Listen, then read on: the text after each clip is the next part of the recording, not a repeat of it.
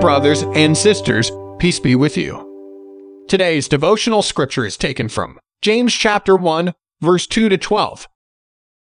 Consider it pure joy, my brothers and sisters, whenever you face trials of many kinds, because you know that the testing of your faith produces perseverance.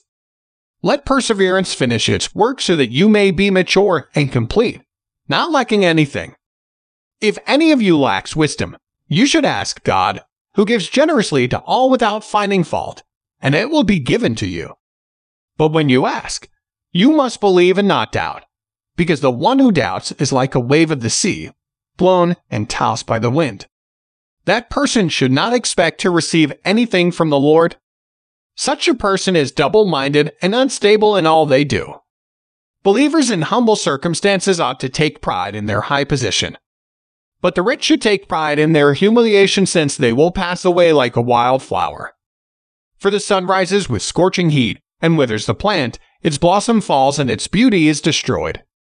In the same way, the rich will fade away even while they go about their business.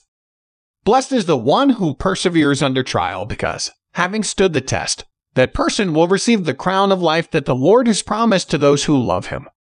Let us pray. Lord God, help us not to be afraid to tell others about you. Give us a spirit of power, love, and self-control. Amen.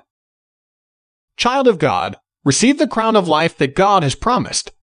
Today's devotion is brought to you by Growing Faith at Home Ministries.